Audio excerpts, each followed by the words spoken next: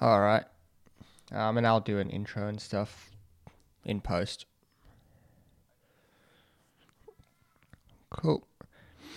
So I'm here with Aidan Green, your producer or director of the. Yeah, more like a writer-director combination. Yeah. Yeah, and then you're obviously the main person in the documentary. Yeah. Yeah. So it's a participatory documentary. So I'm heavily involved in it, whilst also sort of directing and sort of leading the way that it goes. Yeah. So did you want to give us a little bit of a rundown of what the documentary is and what you were trying to do with it? Yeah, sure. So sort of I guess the best way that we would describe the documentary, it's called The Voice of Our Youth, and we said the voice of our youth is louder than ever, but are they taking the right approach? That's sort of like the question we had going into it. So we were taking a look at climate activism, particularly youth-based, and sort of seeing if they were taking the most effective approach into it. Yeah. And along the way, there was like a few things that we figured out in terms of, you know, different subcultures that were within the activism groups. And yeah, there was some cool stuff that we found out. Yeah.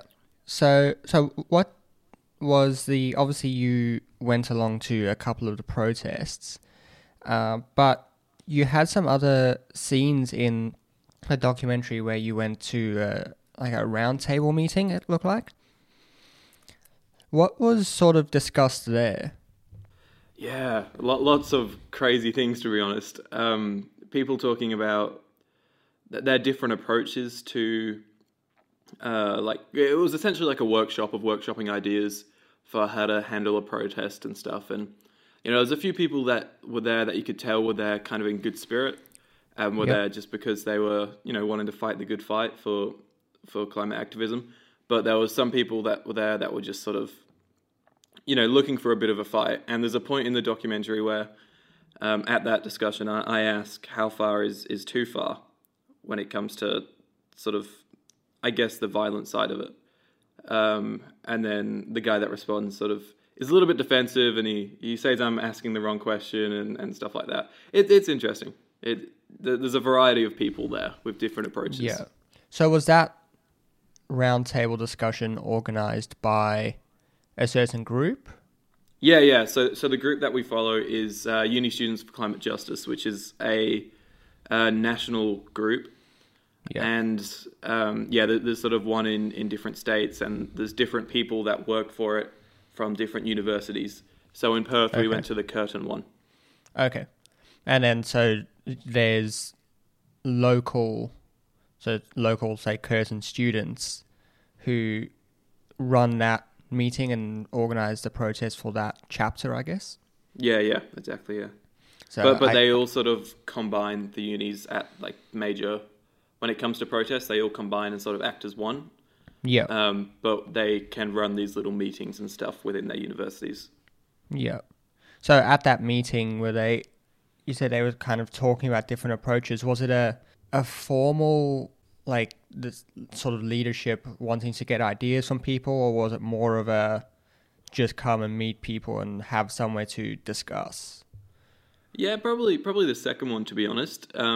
It wasn't too formal. There was formal elements to it, like there was a leader there that was sort of starting the discussions and things like that, and she was like throwing a bunch of facts around, you know, facts to do with climate change, but also facts to do with how like revolutions and stuff like that have occurred in the past. And Yeah. So one of the things that I sort of have picked up from some of these protests, being in Sydney, we see quite a few of them. One of the big issues that I see with them is that they don't tend to have clear goals, if that makes sense. Yeah. And so that's really what I'm trying to figure out. If you saw, is there any sort of clear goal when they go on these protests, or is it more about making noise and making themselves noticed? Yeah, well, I guess that's part of where the story of the documentary ends up. And obviously we go in thinking that their goal is all about climate change and things like that. And I'm sure that, to an element that is still the goal by the end of it. And people, they want to see laws change. They want to see, big groups and corporations shut down. But there's definitely another goal, and people have different agendas in there. Yep. So, political agendas. Along the course of the documentary, we find that so many people there are socialists, and that they want to overthrow capitalism and all that kind of thing. And it became really interesting, And it was hard as a documentary filmmaker to go in there and keep an open mind. Yeah. Someone that doesn't follow their political views to then sort of be like, okay, this is what these people are going for. Yeah. But I think they were masking their political issues with climate activism in certain parts. Yeah, I guess climate activism is more palatable than socialist revolution. Yeah, and I was talking to a girl, Jackie Turner, who is in Canberra, and she was saying how she sort of introduced me to SALT, which is the Socialist Alternative Group, and I had no idea who they were at the time, and she was saying that, they send people around to different universities and sort of try and recruit people. And so when we were at the final protest that we went to, the first thing that happened, the first person I spoke to when I got there, I was trying to find the person running the event to sort of talk to them for a bit, and someone just came up to me and was like, oh, here's a flyer, we got an event on after this, and it was for a socialist workshop. And so they're really trying to shove that in your face when you get there. Yeah, I think I've come across them when I was at UWA. There was sort of a very vocal socialist alternative group there. Yeah. And I've noticed them here in Sydney at UNSW. They also, they sort of set up most days somewhere near the library where there's a lot of people walking past, and they'll have their table filled with their books and flyers and whatnot. Yeah. It's interesting. I think, if you are someone that is into climate activism or something like that, it's just worth looking into the people that are organising the event. And, that way you can get a better idea of what you're getting yourself into. Yeah. So on that point, I know when you had the Skype call with the person in Canberra, yep, she was with the Australian Youth Climate Coalition? Yeah, AYCC, yeah. And that seemed to be sort of a more organised approach than what uni students for climate justice are doing.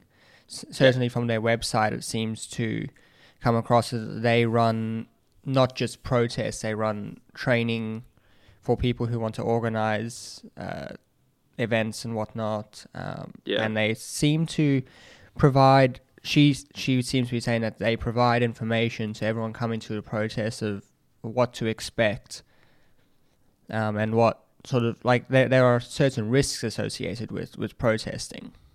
Yeah. What did she tell you about that? Ultimately, it just came off as a really big contrast with uni students for climate justice, because as you said, it's so well, AYCC is so well organised, and they have proper training programs where they teach people how to deal with pressure and the proper protest structure of how to be most effective. They have mentors and leaders organising events and running them, rather than just a select few people who kind of, in a way, I guess, call themselves sort of the leaders of uni students for climate justice, but they don't really, there's no major qualification there, or there's nothing to sort of prove that they're a leader other than going to a few of these events, Yeah. But yeah, AYCC just far more organised, and it sounds like they take a much more peaceful approach. Jackie did say, if what they're doing isn't effective, then they will step it up, but they've organised in advance steps of how they're going to step things up. Yeah. Whereas with Uni Students for Climate Justice, they seem to be a little more like wilder and unpredictable with their approaches. There was a moment which we didn't get to film with the documentary. On the day of the final protest, me and the cameraman Dan, we went up to them, and Dan was just about to start filming, and they were having like a group discussion. Yeah. And one of the guys there came up to me, and they were like, "Oh, we're just having like a group discussion about tactics." And I was like, "Okay, cool." Dan like lifted up the camera, and then the guy was like, "No, this is like a private discussion. We'll come find you guys later." And we're like, "Oh, okay." Like, and so we were sort of sat there questioning, like, what is it they're going to do that they don't want to have spoken about on film, you know? Ultimately, nothing major came out of it, but I can imagine there were some things said in there that were possibly, you know, steps that they would have taken. But I don't think they would have been thought through as much, you know? Yeah, or even, I can imagine in those sorts of group discussions, you could get a little bit of people trying to one-up it, like one another. Yeah. And we should do this or we should do that. And even if they don't come to actually do that, it would look bad if that sort of came out on film. Yeah, for sure. When we were at that discussion, that curtain discussion that we were talking about earlier, there was, you know, one guy in particular, and he was the same guy that shut me down and said that my question was the wrong question. And at the start, he was saying that, you know, maybe the cameras and stuff aren't a great idea. And, you know, we said, if there's anyone that doesn't want to be filmed, you know, the polite thing as a filmmaker to do, and be like, you know, we won't film you, just let us know now. And, you know, no one had an issue with it. It was just this sort of one guy, and I think that's, you know, once he got a bit used to it, he sort of settled down and opened up and brought out his sort of wilder side when he answered my question. Yeah. So I guess, that's an element of it. So going back to that guy's answer, you had asked at what points, like, is it too much? Yeah. And his answer was something like that governments around the world are using extreme tactics to shut down these protests and just sort of enforce law and order in general. Did you get a sense that they were willing to get violent in the protests, or was it more just bluster? Yeah, I think so. There was a massive, just even just like the vibe that he was giving off, like the way he was talking, was with like, you know, there was just like a hint of aggression in there that you just feel like on the day that aggression is just gonna flip and, you know, something could happen, you know. Ultimately nothing did, but it was interesting because we went to that curtain discussion after we'd been to a smaller protest run by the group, and we shot that. And so once we'd shot the entire documentary, me and my editor Ian, we sat down and we were, you know, going through the footage, trying to craft a story out of it. We already knew the direction we wanted to go with it, but, you know, finding the right clips to go in certain places and whatnot. And it was interesting seeing at that first smaller protest where there was actually a bit of interference with the police and the protesters, and seeing who was involved in that. Now that we had met a few more people at this curtain workshop, you know, you could recognize a few faces. And one of the guys, one of the girls that was being spoken to by the cops, and there was a bit of push and shove there. You know, people were getting in and like yelling at the cops and chanting at them. And then one of the guys that was right on the sort of front, sort of almost trying to get involved, was that guy that answered that question. So, oh, really? Yeah. And you saw that after the fact when you were going through the footage? Yeah. Because the first time we were there was just, you know, so many people we hadn't met before. But then once we'd been able to sit down with like 15 or so of them, you know, you recognize a few faces. Yeah. So did you went to 2 protests? Yeah. And at each of them, were they protesting a specific thing, or was it just a general climate action protest? Yeah, they were both against Woodside. The first one, we started at Forest Chase in Perth City, and then we marched down to the Woodside building, and they were, you know, they were pushing on the spinning revolving door, trying to get into the Woodside building, but because they were aware of it, they'd already locked it. Yeah. There was heaps of security there, and it just kind of looked a bit silly, to be honest. But Yeah. and you know, they were like banging on the windows and putting their posters and holding them up on the windows and things like that. And then the second one, there happened to be a big Woodside meeting happening in Perth. Yep. So we met at Elizabeth Quay, and we walked over to the Perth Convention Centre where the big convention was happening.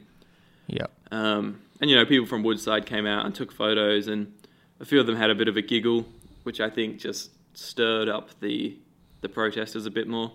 Yeah. Do you know if there's been any attempt by any of these groups to engage with Woodside in a not a protest way, but engage with any of the executives or? Not really. One thing though that was interesting, I didn't get to talk to anyone on camera about this, but you know, there probably is a fraction of footage there of someone saying it, but they did mention that a few days prior to the big protest, that there was another Woodside convention happening, and a few people managed to sneak into it, and they got up on the stage. It was a much smaller convention, but they managed to sneak in, get past their security, and get up on the stage and do a protest on their stage. Yeah, which is weird. It was just 3 or 4 of them, just a small little, I guess, way to chat to them, but it just comes off as a bit of an aggressive and disruptive is the best word for it. A disruptive way of doing it, and disruptive is a word that they use a lot. Their goal is to disrupt. They repeated that so many times. So their goal is not necessarily to engage and to work with these. I guess they call them climate criminals, so it wouldn't make sense for them to want to engage, but their goal is not to do that. Yeah, they really just want to sort of say their piece, you know, get their argument across, and that's kind of it. Yeah. They don't necessarily want to have a discussion. Do you think that there's an element of it that they want to be... They obviously, as happens with these sorts of things, they get part of the group and then their friends are other people within the group. And so part of the reason that they're going is because if they didn't, they'd get shunned by their group of friends. Yeah. And so... I could see that. There's definitely a lot of I don't know, some guy I was talking to there referred to one of his friends as his comrade. And so there's definitely some kind of I don't know, bond there that's... that they think they're sort of warriors in a way, and they work together like that. It's kind of... I certainly see a level of... I know some people who are not necessarily part of one of these groups, but they become known as someone who likes to take a stand on issues like this. And I could definitely see that if one of them, they would never disagree with one another on that. It's one of those taboo things, and I think that we've seen that to a large extent this week with the Black Lives Matter movement that's happened on social media, where there have been a few instances where things have become viral, where people just jumped in because they have to be seen as jumping in, and then later it's been retracted. Particularly there was the Blackout Tuesday thing that happened, where it was probably the most widespread thing that happened across, there were brands getting involved, celebrities were getting involved, and it was one of these things that you sort of had to be seen as posting the black square.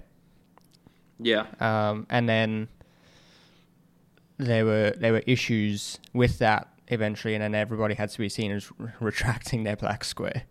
Yeah, I think it was to do with the hashtag because people were meant to hashtag it Blackout Tuesday, um, so it wouldn't, interfere with news sources. Like if people put, Black Lives Matter, then their news feeds would just get covered with, black tiles, which is so disruptive to news sources. So I think if they did the right thing and hashtag the right thing, then sure, there's no harm done. But when people got a bit carried away and were hashtagging everything related to it, it became a bit disruptive. Yeah, yeah, it was definitely interesting to see that take hold. And it's one of the it's been an interesting. Obviously, I think I got in touch with you last weekend. Yeah. To do this interview because the documentary came out last weekend. Yeah. And when I got in touch with you, this was sort of simmering and it's taken off since then. And we've got to see over the week both peaceful protests happening, violent protests happening, things happening on social media. It's kind of been a good case study. Yeah, for sure. And there has certainly been movement. Like they have achieved some things in the last week of protesting. Of obviously the all the police officers have now been charged with some crime relating to the murder of George Floyd. And they've started to move to sort of reform the police tactics. Did you see anything from your experiences with the climate activists? Is there anything that you can sort of shed light on with what's happened over the last week? That's a big question. One thing that sort of immediately comes to mind that kind of, I guess, links the two is when I was watching a bunch of, Channel 7 news footage and stuff from the Perth Black Lives Matter protests. There was a very few familiar faces that rocked up on there that were also in my documentary. So there's an element. I'm not saying that people can't be climate activists and also be going on the Black Lives Matter movement. Like obviously, people can do that, and that is a thing. But there is an element of, could people be going just because they like to be involved in these protests and they like, messing around in these kind of situations? It is tricky because, obviously, like I said, that they can just be involved in both, and that's totally fine. But just from seeing how they acted at some of the climate activism protests, it's interesting. Yeah, we had in Sydney protests happen on Tuesday night, I think, and there's one scheduled to happen today. Yep. And both of those have been organised by not the Socialist Alternative, but another socialist group here in Sydney. Interesting. And so, it is one of those interesting things where the people organising, they tend to pop up across these things. And of course, you can't say that someone can't be an advocate for two separate issues. Yeah. But I think that there is definitely what you picked up on. There's an undercurrent of other people using issues not just to make protests and create disruption, but they tend to always be there. Yeah. And they tend to be sort of at the head of a lot of these protests, which, to be fair, I don't think is happening over in the US. And I think it's one of the differences between the US and here is that here you need one of these more radical groups to organize a protest. Yeah. Otherwise, there's no real reason for it to happen. Whereas I think in the US, of course, what happened to George Floyd was horrible. And across the board, there was nobody who said it wasn't a horrible thing. Yeah. But it sparked this protest, which eventually turned into a riot.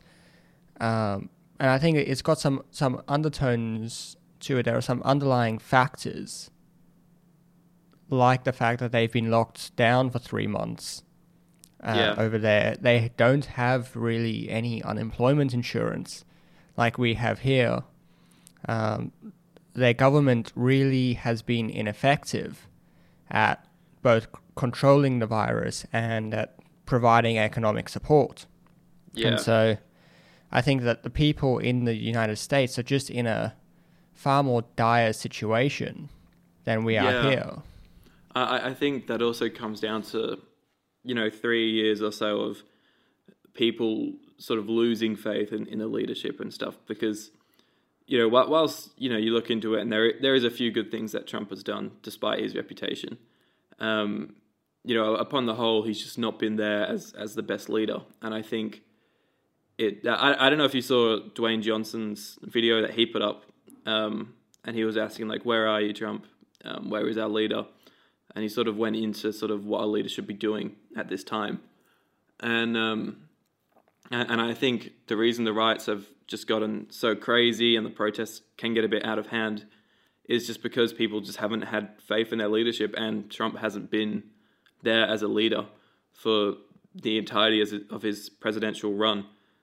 I saw like a photo that contrasts the White House, I think 4 years ago, on a particular day that Obama was still in the White House, and exactly 4 years later from that day was one of these days with the protests, and there's like smoke bombs going off outside. The White House is in blackout mode, and it's just a crazy contrast. Yeah, and I think I saw a similar photo, which it's a little bit unfair. I think it just happened that 5 years ago or whatever it was that the Supreme Court had found the right for gay people to marry. Yeah. Making it law across the whole of America. So they lit up the White House in the rainbow flag, and then it just happened that 5 years later this was going on. Yeah. So it's a little bit of an unfair comparison. Yeah. But still, like, I don't know if I'd see Trump letting something like that happen, Like, he just doesn't seem to be that kind of involved in that kind of thing. I don't know. Yeah. I don't know. I'm not much of a, like, crazy politician guy myself, but yeah. Well, I think there's legitimate things to bring up about Trump's leadership during this crisis and through the last few years. But I think that something Obama said in an Instagram post, I think Tuesday or Wednesday, is relevant, is that the leadership and the policy making across the government happens on all levels. So when you're talking about criminal justice and police, like police forces and whatnot, that happens at a local level. Yeah. And a lot of the focus is put on the very top level, Congress and the presidency. And I think that's causing a lot of people to feel like nothing ever gets done, mainly because those levels of government don't have the power to do those things. Yeah, absolutely. And it goes back through Obama's presidency, through Bush's presidency before that. I'm watching Aaron Sorkin's The West Wing at the moment. Oh, cool. I'm watching his masterclass on screenwriting at the moment. Oh, really? He, I think I've seen the trailer for that. He looks at episode, the first episode from season 5, I think, just after he left. Yeah, I've not watched the show, but he's brought up a few samples and stuff. Yeah, but yeah, basically the idea of the show is that it's all about the people within the West Wing, so the president and his staff. And the issues they're talking about back then are exactly the same issues that get debated now, healthcare, the exact same issue, and they've barely moved. And I think that's an undercurrent within this whole thing that has now boiled over, that people just don't feel like anything can get done in the United States anymore. When did the West Wing come out? 20 years ago, basically. So Yeah, sure. Yeah, that's great. Yeah, I think it started in 99. Wow. And then ran for 7 seasons or so. So, yeah, so you think about 20 years and there's been no change in what's going on. Yeah. So, in terms of getting back to climate, was there much talk that you heard about the school strike for climate that Greta Thunberg is leading? Yeah, like the big one that happened was it November or something like that? Late last year, that was like a huge one. Yeah. Honestly, they didn't sort of bring that up too much other than using it as an example of how powerful these movements can be now, and how it's becoming more well known to the public, and that it would be more when they have a megaphone and they're yelling it at the Woodside building, and they'd be like, you saw how crazy the November strike was or whatever. That's sort of the only time I heard them properly use it as an example. Yeah. So it's interesting because that is obviously one that has gained international attention. There's been globally coordinated protests or demonstrations, I suppose, because I don't think people who are like 8 years old are saying that they're going there to protest, and neither are like their grandparents who take them. Yeah. But what's your take on Greta Thunberg's approach? Obviously, she's got a lot of global media attention since she rose to prominence. Was it 2 years ago? Yeah, something. When she went to the UN and had her speech to the UN, and I think she's been active in Europe for a few years. Notably, she goes to the Davos World Economic Forum every year and protests there. So what's your take on what she's doing, where she shows up at these sort of more covered events and makes an appearance? Yeah, I think, obviously, as far as I'm concerned, she's always taken a bit more of a peaceful approach to things. Like, she's nowhere near as disruptive as the people that we've been talking to and things. And the fact that she's getting media attention from that, and the fact that she's actually kind of getting results and getting to go to big meetings to talk out with powerful people, I think proves the effectiveness of her approach versus the effectiveness of people that are just like, screaming at the doors of a building and not really organizing what they're doing and looking for a bit of a fight. Her track record, there's not been much history there of any sort of things getting out of hand at protests that she's organized, has there? No, not that I know. No, I think she's been pretty successful with that, and all like, especially that big one in November, I think, was so peaceful, and it got so much positive media coverage, other than people saying, it got in the way and stuff like that. But you're always going to get that. Yeah. So like I said, it didn't come off as what some of these other protests come, where they'll show you the images that came out were the thousands of people filling parks and filling streets and whatnot. Yeah. Versus when these other demonstrations happen, they'll pick out the people who sort of look really radical in the group and show that. So that's what everybody sees on their 6 o'clock news. Yeah. Is these radical people who look a bit weird.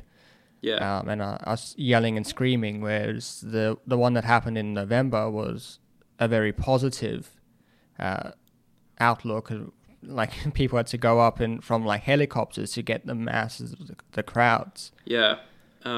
That's really interesting, because an angle that we were going to take with the documentary at the start, and we did pursue that for a little bit, and there's elements of it in there, but I think for the most part it got cut. was sort of mediated violence and how the media, their approach to sort of violence is and stuff. And, like we've just been saying, when it comes to a protest, it can be a totally peaceful protest, and then one person can, throw a big brick through a window, step out of line, do something bad, but then that's what the news then focuses on. The entire protest then sort of gains a stigma of being one that was violent and not well organized, and it kind of, in a way, loses its respect. Yeah, definitely. I think it's not even, they don't even need to focus on it. Really what the media do here in Australia is an interesting example, because we don't really have the polarized media that there is in other places in the world. Of course, there are a few channels which are more polarized than others, but the vast majority of people watch either Channel 7 or Channel 9 News. Yeah. And so they have to run much more middle of the road, but they still are operating on the exact same media, like the media economy that places other news channels in the world are operating under, and they make money by stoking outrage. Yeah. And so even when they have a peaceful protest, they can talk about how it's peaceful and get people who support the protest outraged that nothing's going on and nothing's been done about this. Look how many people are demonstrating for this. And then they'll say right at the end, while the protest was mostly peaceful, there were some disruptive, and then shows someone throwing something or yelling. Yeah, true, yeah. And that gets the other side all riled up, say, oh, they can't come out here and be violent like this. There's a really interesting book by Noam Chomsky called, I think the title is Manufacturing Consent. Yeah.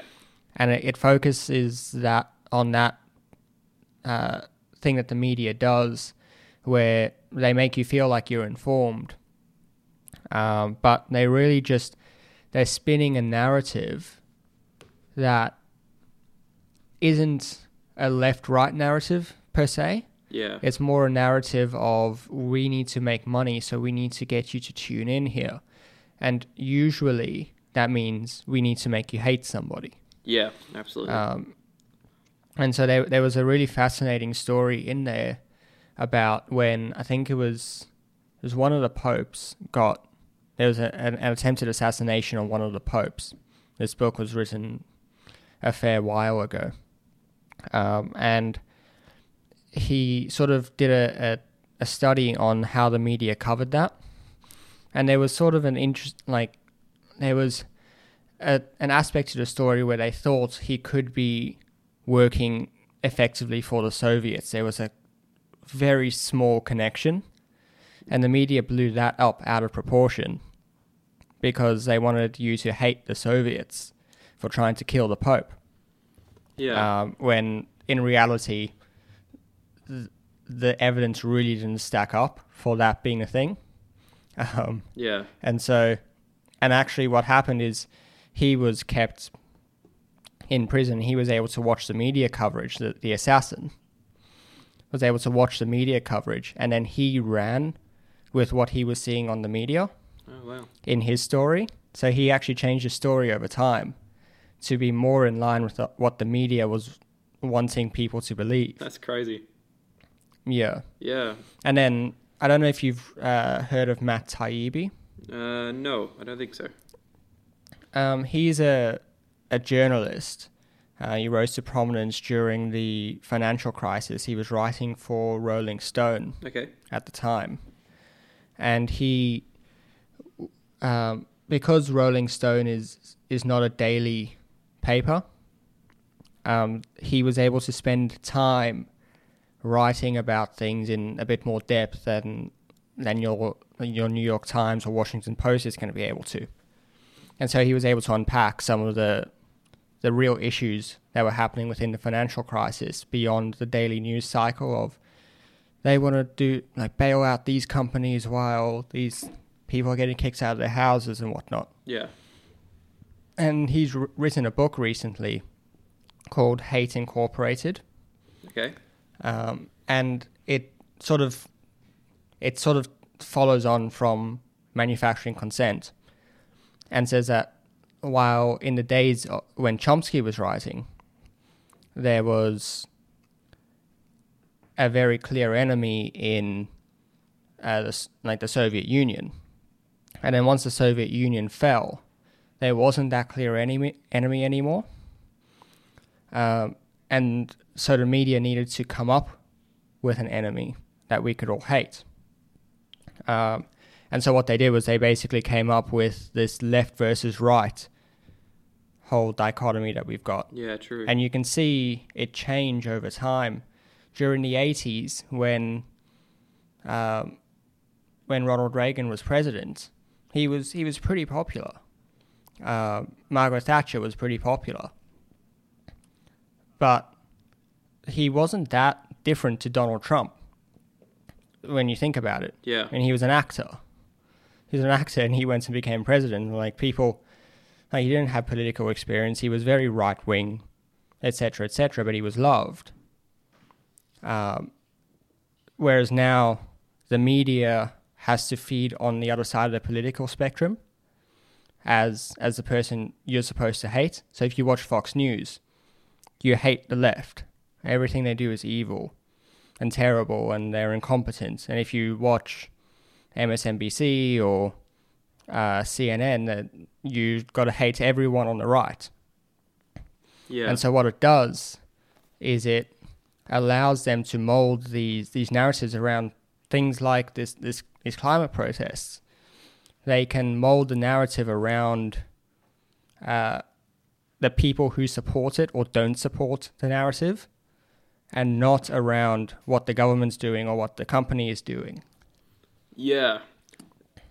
One thing that we were cautious of when we sort of found out that Salt was involved in these climate protests was, we did a bit of research on it, and we found that a bit more into how the media represented Uni Students for Climate Justice, and there was such a big majority of articles out there that were just, the way they'd talk about them was just like they were just children and just screaming and stuff. And, we had to be sure when we decided that we were going to sort of take the angle that followed on the Salt aspect a bit, we had to be sure that we weren't just following the media representation of them.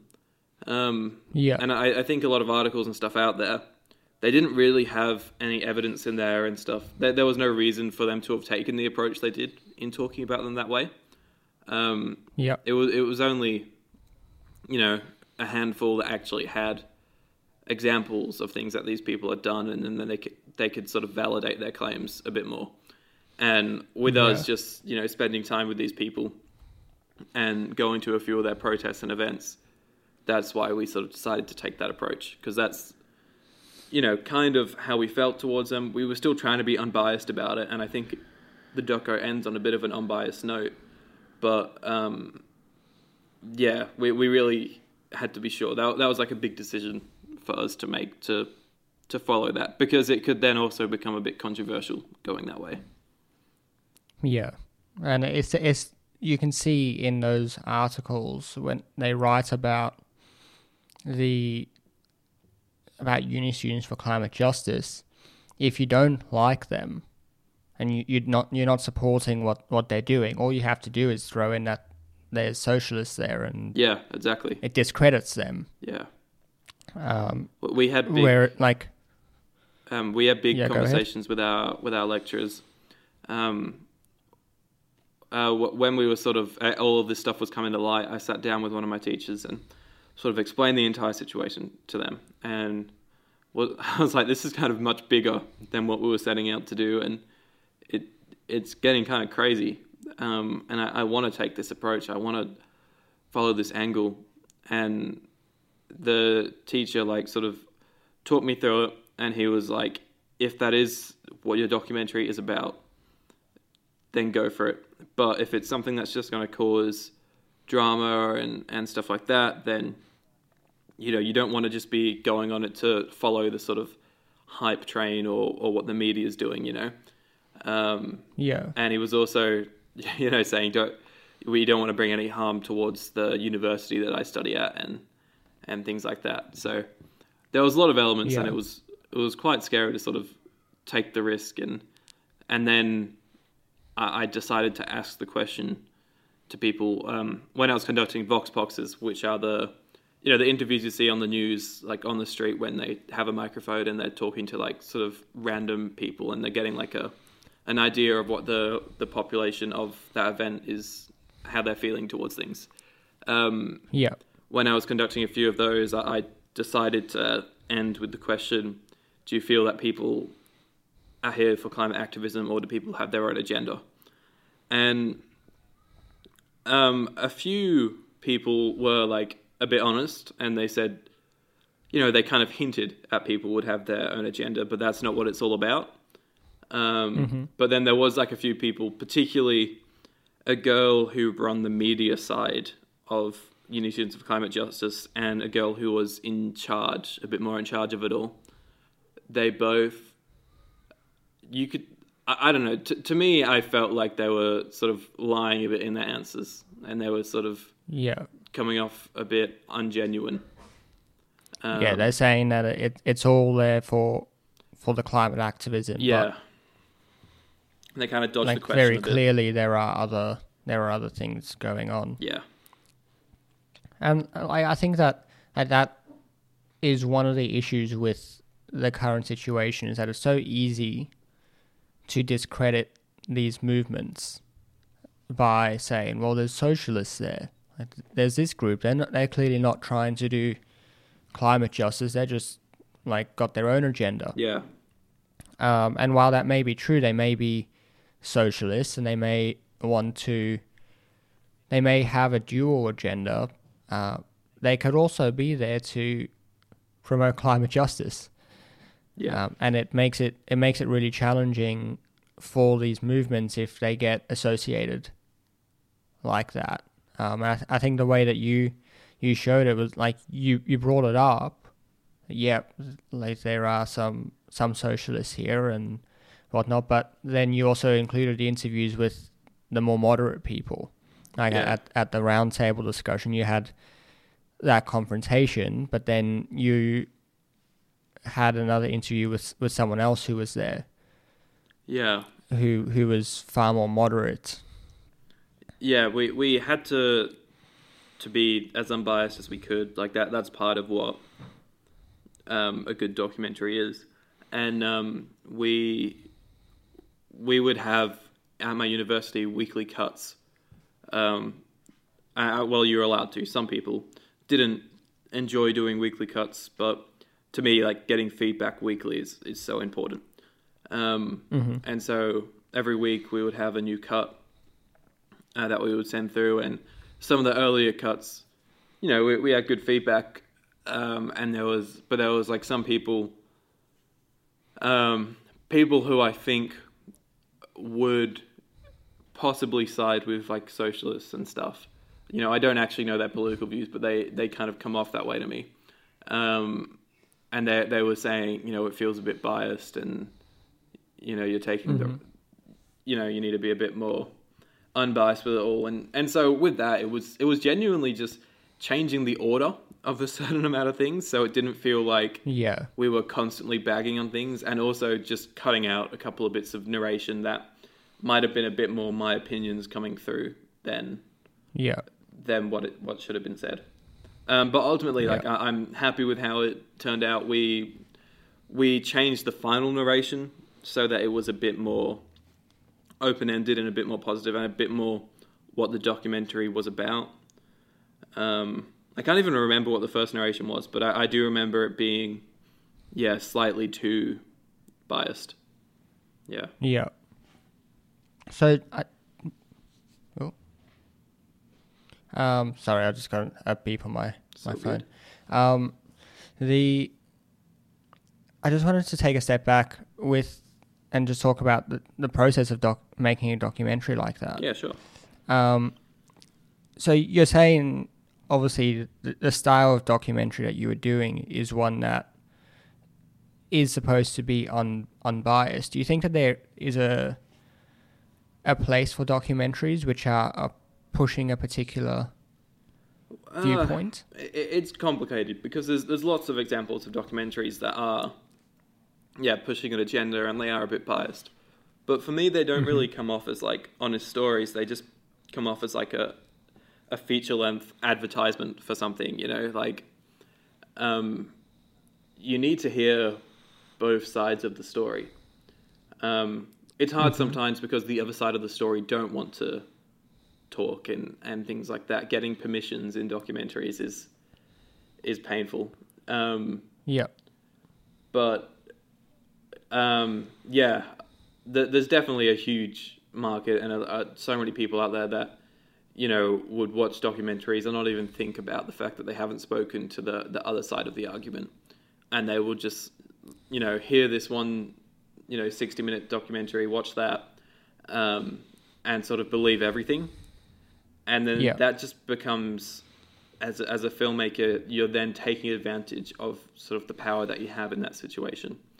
Especially if you're making a documentary which has sort of the voice of God, which is like, that's the best example I can think of is like, you know how David Attenborough, he's talking over to you the whole way through his things, and you believe him because he sounds like he knows what he's talking about. And Attenborough, I'm sure, has always been truthful and honest in his documentaries.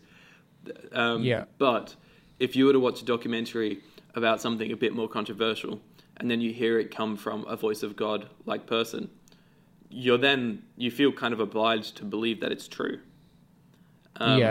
If you're a bit and I suppose in that situation, when you're sitting there and watching the documentary, you're not in a frame of mind to question what's happening. And I think when you're a bit more involved in media, and, you know, when you work in filmmaking, then you question those things a lot more. Because you're sort of used to it. Once you've made a documentary, you kind of know how you should deal with those kind of things and how you should try and get both angles on a situation. And I suppose really the words there are that when you've made a documentary, you have the skills to question what's going on. Whereas the layperson just doesn't have the skills or the knowledge to question these sorts of things. And that's why I think you see insane conspiracy theories like flat earth and those sorts of things happening.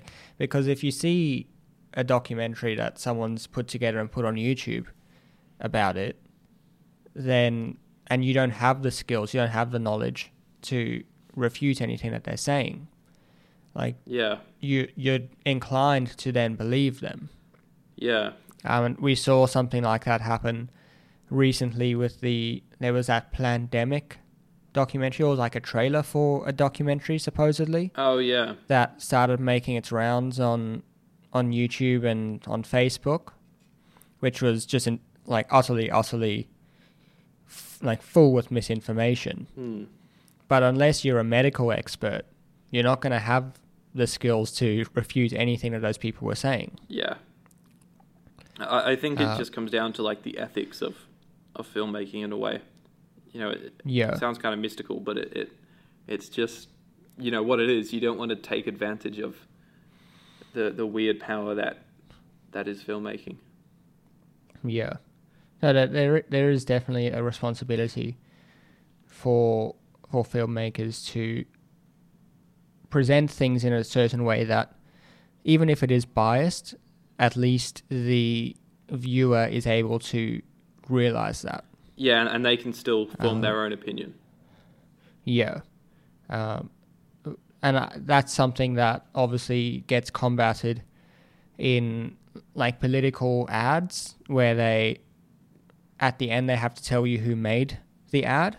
For sure. So it's part, like, it's sort of more transparent that, hey, we're actually just trying to take this person down, where we make an ad about them. And we are actively opposing them, rather than this being a completely unbiased statement of fact. One thing that does come to mind that it would be interesting to get your opinion if you do have one on.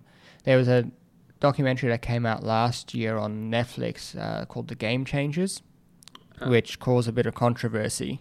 I don't know it off the top of my head. I definitely haven't watched it, but I might know a bit about it if you dive into it. So it was just interesting that there was a bit of controversy over how they presented certain facts. They used, it was about veganism, and it was trying to show you that veganism is an elite diet. Like there's all these elite athletes that use, like that are vegan. Like they were using Arnold Schwarzenegger and certain UFC fighters and whatnot, and then it caused a big controversy. And I don't know if you listen to Joe Rogan's podcast. Yeah, but he brought on someone who came on to refute the things that were said in the documentary, and then a week later or so, they brought on the documentary, the maker of the documentary, along with this guy, and they had like a 3-hour face-off over it. Yeah. And beyond the sort of science of whether veganism is the best or not, it was just interesting to see how certain things get framed, like the fact that they had Arnold Schwarzenegger coming out and saying that he's vegan, and kind of leave out the fact that when he was an elite athlete, he definitely wasn't vegan. Yeah, true.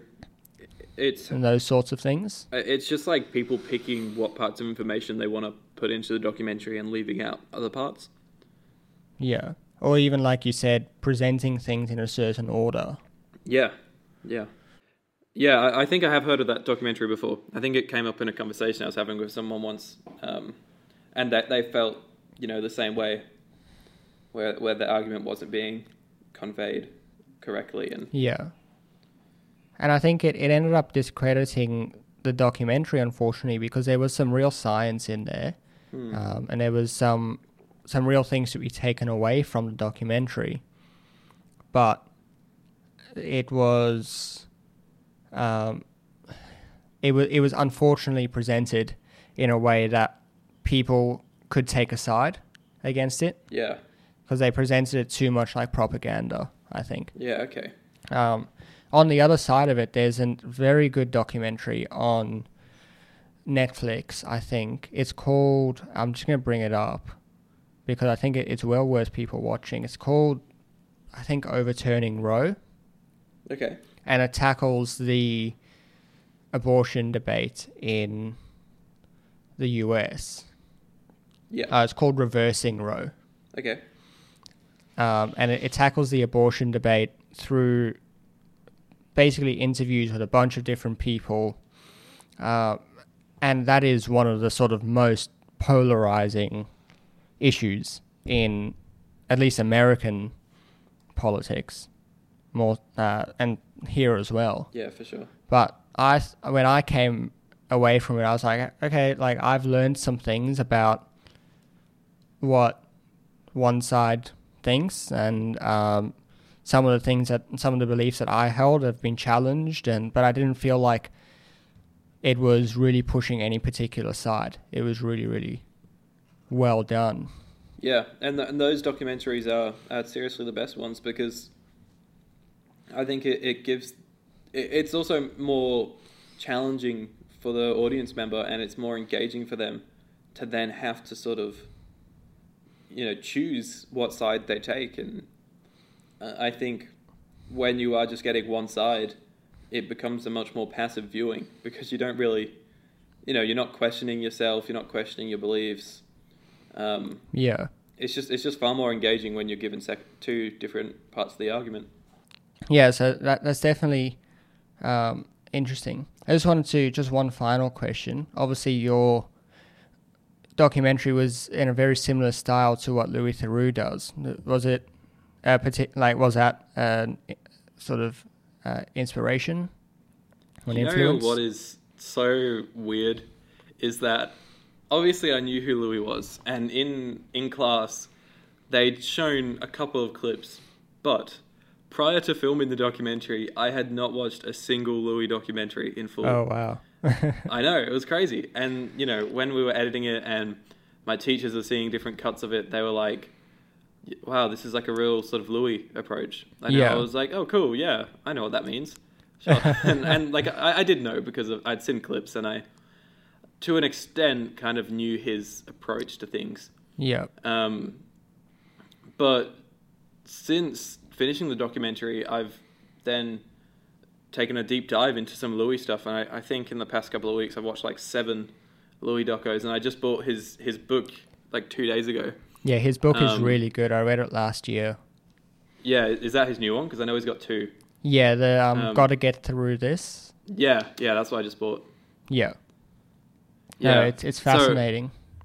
So it I don't know, I just like, I watch his docos now and I'm like, man, I so wish I watched this guy beforehand, because, you know, maybe I would have taken, you know, the same approach as I was going to take, but I would have had better examples of, you know, what I've... How he does it, yeah. Yeah, and I don't think I would have been as afraid to step out. Because Louis can... he's not totally unbiased. Like, he does have an opinion in his docos, and you can tell the way he reacts when talking to people, how he feels about them and stuff. And I think I was really scared when I was making the doco that I didn't want to seem like I was, you know, I didn't want to come off as the bad guy when talking to like these climate activists and stuff like that. Yeah. But yeah, after watching Louis, I'm like, I guess that's fine. I know some people have criticisms about that with Louis, but... Yeah. Well, I think what you brought up before is that because he is on camera talking to the people, it's not that voice of God, and so you can tell it's his opinion. He's asking a question to get a response from the person. He wants to see what their response is. I think the most interesting one that I watched from him was when he went to the what's the church's name? Oh, the Westboro Baptist Church. That's it. When he goes, yeah, that's interesting. And because he sort of vehemently opposes what they stand for, but he's able to ask questions to get them to defend what they want, but without making them get defensive. Yeah, which is fascinating. That's a talent there, and I think with Louis and with my documentary, at the start of this conversation, I mentioned how my doco is participatory, which is what Louis' docos are, because, you know, the filmmaker is directly involved and is in the production. And when a film is participatory, the story of the doco kind of becomes the story of the filmmaker that is within the doco. Yeah. And so I think then you do get a bit of leeway as to, you can say what your views are, and your views can be present as long as it's not enforced on the viewer. And I think if you go in with a truly open mind with those things, and you allow your views to change from the beginning of the documentary to the end, you sort of make it, you give the signal to the viewer that it's okay, you're allowed to have a different opinion after this than you had at the beginning. Yeah. And I had so much fun with that making ours, honestly, because I went in sort of looking for a hopeful, documentary, and sort of trying to get people to protest in the most effective way as possible. But, you know, obviously all these revelations came out, and I found out all these agendas and stuff. I saw a bit of push and shove between police and the protesters, and especially after that first protest, I just remember being like, I just need a few days to think, because I don't know how I feel about this right now. Yeah.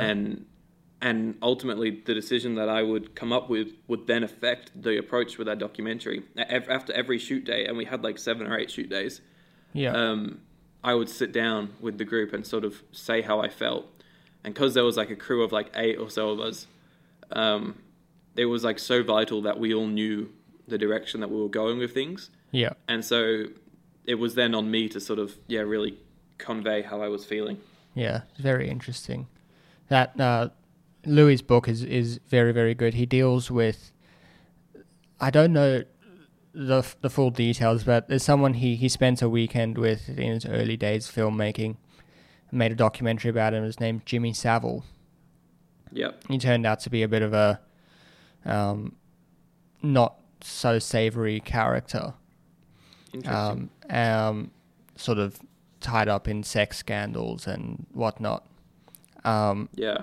And Louis deals with in the book, he sort of talks about how he made this documentary before these things came out. He had presented Jimmy Savile in a very positive light, and then later, when all these things came out, he sort of deals with how does he, as a documentary maker, deal with this, because he's sort of tied his reputation to this guy. Made a documentary in a certain way from what he knew at the time, so he wasn't lying at the time. But then he sort of grapples with, well, hang on, he did this thing while I was there filming with him. Was I not sort of totally responsible? Should I have picked up on it? It was very interesting. Yeah, that is super interesting. I'm really looking forward to getting into his book. Yeah. Anyway, I need to get out of here in a little bit, so we'll stop this here. No worries. I just wanted to point everyone towards your YouTube channel's Greenie Productions. Yeah, cool. You make some really interesting films. I watch every one as they come out. Oh, cheers. And that's where the documentary is hosted. Is it at the primary place? Yeah. So at the moment, I don't know when this podcast will come out, but it's my most recent upload. It's called The Voice of Our Youth. And I hope your listeners might go and check it out and I guess form their own opinions and stuff. Yeah. And is there any other social media you want to point people towards where they can find you? Sure. If there is people that really like film and stuff on your podcast, then I chat about films and TV on my Twitter quite a lot, which is Greenie_pro.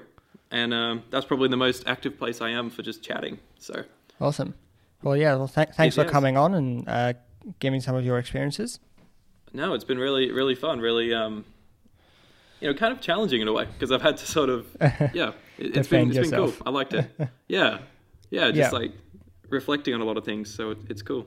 Yeah. Well, thanks for coming on, and good luck with further documentaries you make. Yeah. Thank you. Cheers.